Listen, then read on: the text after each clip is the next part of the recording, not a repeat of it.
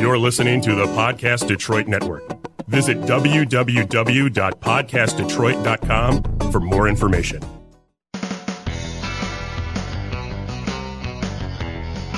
Hey, there's the music. That means it's time for Animal Talk. Some of the best doggone pet people on the planet here to help you with your pets, no matter what the problem is. I'm Jamie Flanagan, making sure everybody has a good time.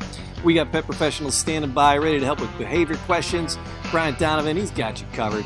Our veterinarians from the Serenity Animal Hospital, Dr. Karen, she's got you covered. Any veterinary questions? And then, you know, the pandemic, if you're scared, Matt Fox will give you a hug. And so will I. And then murder hornets. What do you do with murder hornets? What a murder hornets? What is going on with this world? All right, so we got you covered with murder hornets too. We got Coyote Peterson. He makes a living out of getting stung by big, bad, nasty, creepy, crawly things. That is his gig.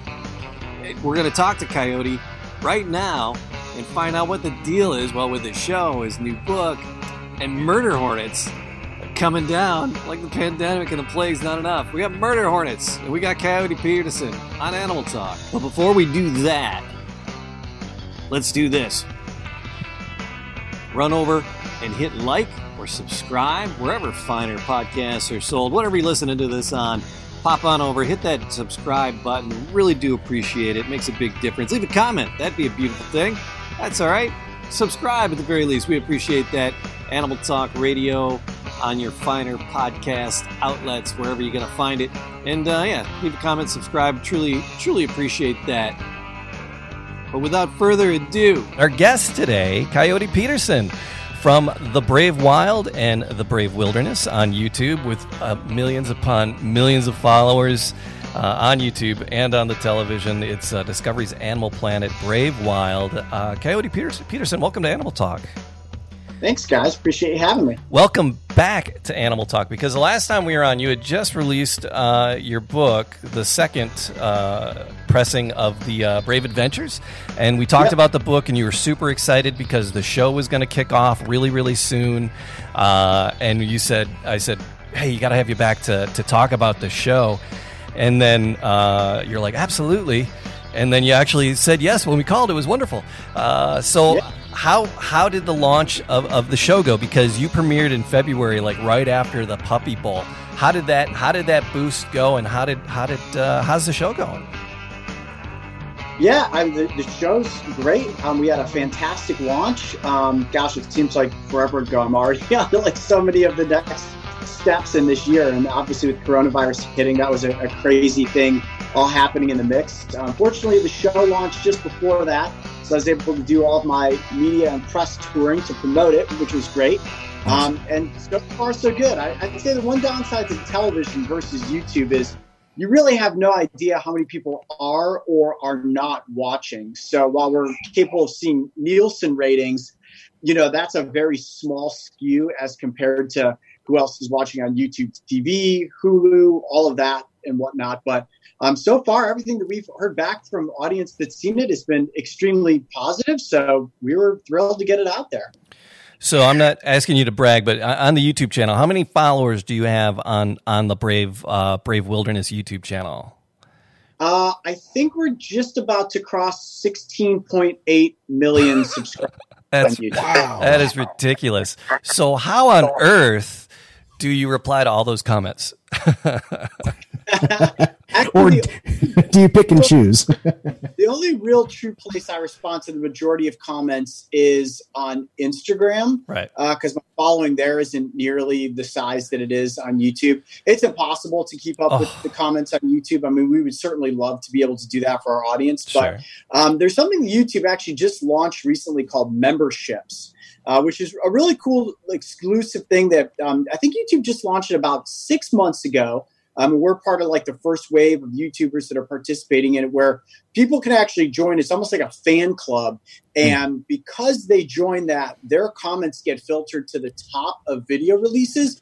So we're now actively participating more so in the comment answering with that specific group of people, which makes it a lot easier to hone in on the audience that is specifically asking questions about that video. So that's been very, very helpful, which for anybody that's watching that joins memberships, that's the best way to communicate with myself, Mark, and Mario. Sure. And that's, connects you with your super fans. So, that's pretty cool.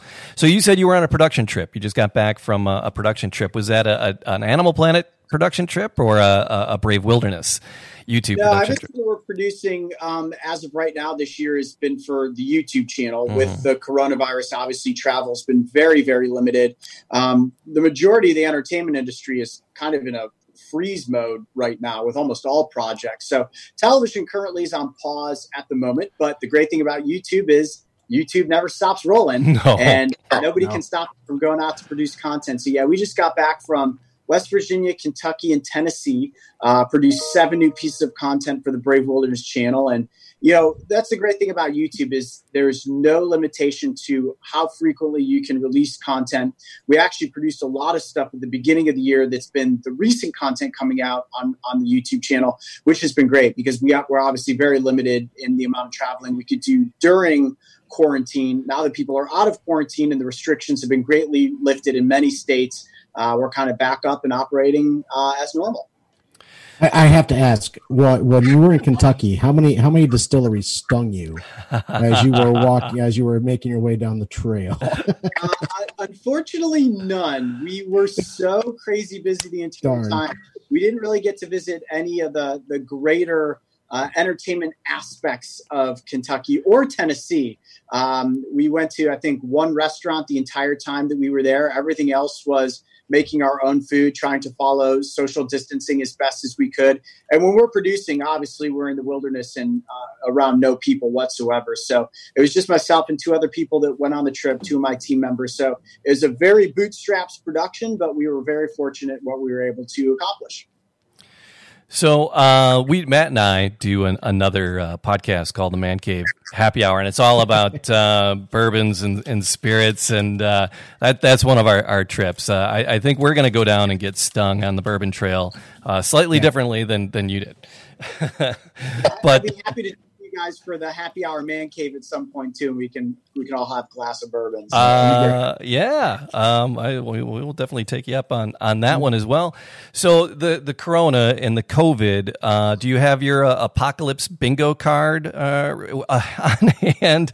It's like what? There's an asteroid the size of a stadium heading for us, and the only thing left on the bingo card, I think, is alien invasion. And I hear there's signals coming in that people are trying to decipher. So, but one of the other things in these crazy times, big on the news, was the murder hornets. And as soon as we heard that, I was like, oh, I know a cat that probably knows all about these murder hornets. So they're from Japan. From what I understand, murder hornets, they're from Japan. They kill about 50 people a year in Japan. Is this just media hype? Are there actually murder hornets sweeping across America, and are we in trouble? I mean, it's definitely media hype. Now, I have been stung by the Japanese giant hornet, which I'm sure you guys are aware. So last month we had the very fortunate, I'm always thankful when an older video gets insane attention. That, reclaimed its stake at going viral for a second time, which was pretty awesome to have a video come out originally and go viral, and then have like a year and a half pass by and have it go viral a second time. Obviously everybody was searching for that hornet and seeing, oh my gosh, this crazy guy got stung by it. And it is extremely painful, but the whole hype surrounding murder hornets and them ending up here in the United States is a very far-fetched concept. The true story behind it all is that a group of entomologists did discover a nest up in British Columbia this past September. The nest was destroyed. There are no signs that these hornets have reproduced and are going to be causing any sort of problems this summer. And your odds of being stung by one, regardless, are slim to none. Even if they were here, they have no interest in interacting with humans. The only way you would get stung is if you tried to catch it or kill it, and it was defending itself. But the pain is very stingful. Or the sting is very painful, I should say, mixing my words there. And yes, they do kill people every year, but that's primarily due to the fact that people have a negative reaction to the venom. So that's either somebody having an allergic reaction or somebody that's trying to destroy a nest and doesn't have the proper means to do it, that ends up getting stung 10, 15, 20, 25 times. And that number of stings, yes, could definitely kill you. Yeah. Oh, well, that'll do it. So, when you took the sting from the murder hornet, it hurt. How severe was your reaction? Did you need how did you recover from that? And how do you recover from these? Is there any post-op that you do that we don't see? How do you recover from these? I guess my body just magically, naturally processes the venom extremely well for some reason. The after effects of the giant hornet were pretty extreme. My arm swelled up to nearly twice its normal size, maybe even a little bit more than that. It was painful for a little over 24 hours. There was a lot of itching involved after the fact from the sting site, but I didn't need to seek any sort of medical attention. Obviously, if my body had reacted negatively to the venom, we would have done so. But my body just kind of absorbs the venom after a while, and I carry on. Now, I certainly would never recommend that anybody else go out and try to get stung by anything or bitten by anything, but I magically have some sort of ability to stave off infections. I mean, right now I'm dealing with, I caught a 50-pound catfish in Tennessee. I went through that whole process of noodling, which I'm sure you guys are all familiar with, the famous shows that were out on Geo and Animal Planet a few years ago, like Hillbilly Hams and stuff like that. I tried my hand at that. My arm is actually pretty damaged right now. It's all bruised and swollen from literally catching a 50-pound catfish with my bare hands. I got bit. It was insanely painful.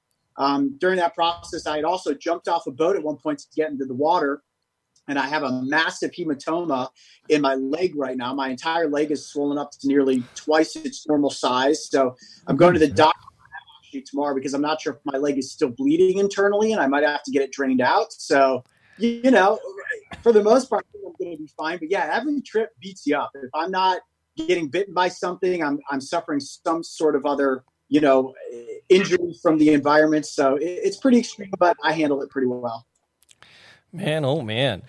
I can't. I'm one of the guys that just runs like there's a bumblebee in the backyard and I go screaming like a little girl. I just can't do it. Oh, it's just way too brave. So, you've done the bugs. Are you getting into the venomous, are you playing with any other types of bites? Are you going to head into reptiles at all? Are you going to let other things, have their way with you? Well, there'll definitely be no bites from any like venomous snakes or anything like that. And what's interesting is that this is very timely because today we have an episode coming out on the Brave Wilderness channel tonight that is all about snake venom milking. We worked with this awesome group in DeLand, Florida called the Reptile Discovery Center, and we milked the 3 most dangerous pit vipers in the United States. I should say the 3 most common, 3 of which are most frequently encountered: the copperhead, the water moccasin, and the eastern diamondback rattlesnake, all of which have very potent venom. So we did one part of the episode, which comes out tonight, is milking those snakes to show you the venom yield.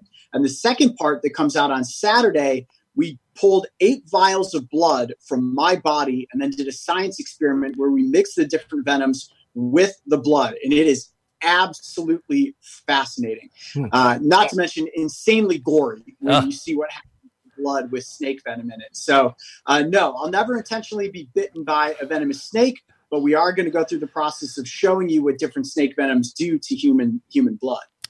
As a novice, and I'll watch the episode, but what are some of the effects that the venom has on the blood itself? Or what do they use the blood for medicinal purposes? Is it like throwing a Mentos into a Coke? What's going on here? Yeah.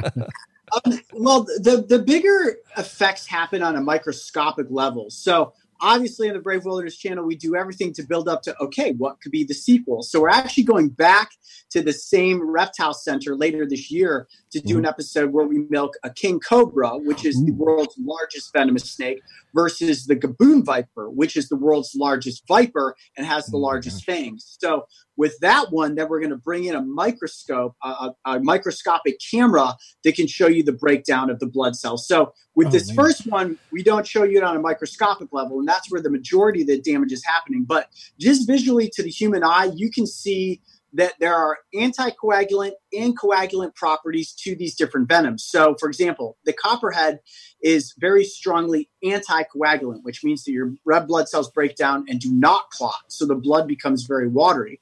Whereas the eastern diamondback actually has a lot of coagulants. So you'll see the blood begin to like gel up and turn into these nasty clumps. I mean, it's pretty crazy. So we go through a lot of different design elements to make sure that we did this as scientifically as possible, because there's other videos that have been done where somebody, pricks their skin, squirts blood onto a plate, and then squirts venom into it. The reason that that's not accurate is because the second blood is exposed to air, the coagulation process starts. So we took it to a whole nother level, and as you stay tuned for the next episodes coming, it's pretty interesting. Wow. I love it. I love that there's a science aspect to it. I think that will foster good stuff with kids, right? But again, kids, do not try this at home by any stretch of the imagination, right? How many times do you have to say that per episode? Well, with this episode specifically, we have a section where I talk about why I will never be intentionally bitten by a venomous snake, because a lot of people have asked for that, and we're going to show exactly why I would never want to go through that. Yeah. Not only it, force you to lose an appendage, but it can definitely kill you. A bite from a snake versus a sting from an insect are two very, very, very different things. And of course, we're always putting out that warning of kids to never try to interact with snakes, especially if you can't properly identify the species.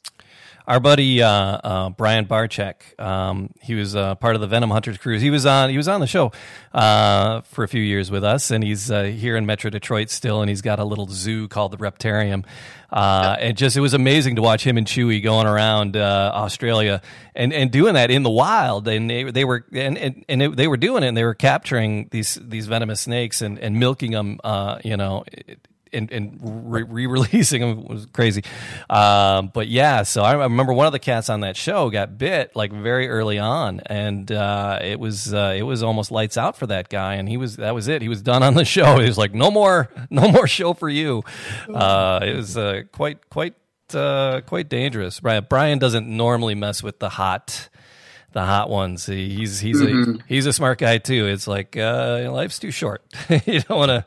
Well, when it comes to venomous snakes, I mean, I've caught, interacted with, filmed many different species, and there's just such a risk involved. Yeah. We've kind of pared back in the recent years of, if we come across a venomous snake in the wild, I might get low down to the ground and admire it, not try to catch it. Early on with the Brave Wilderness channel, to obviously build up some of the hype and the danger of the stuff we did, I'd catch rattlesnakes. I'd show the audience their fangs and stuff like that. But the risks involved in handling snakes like that and showing fangs, it's not worth it for us at this point. Like a single bite has the chance to kill you, especially if you can't receive medical attention in enough time. The snakes are cool enough just to look at them and give you some cool shots. Yeah. Heck yeah. So do you have another book on the way? Yeah, we do actually. So my fifth book, The Beast of Bites, will be releasing in September. We're actually just finishing up with all the graphic design elements with that book now. I think I'm going to actually see the first printed copy at the end of this month. And I'll tell you guys, it is without question the best book we have ever produced. This is the follow-up to The King of Sting. Okay. So it's sort of done in the same exact design style, real awesome high-color illustrations, screen grabs from episodes, but we've added a lot more science to it.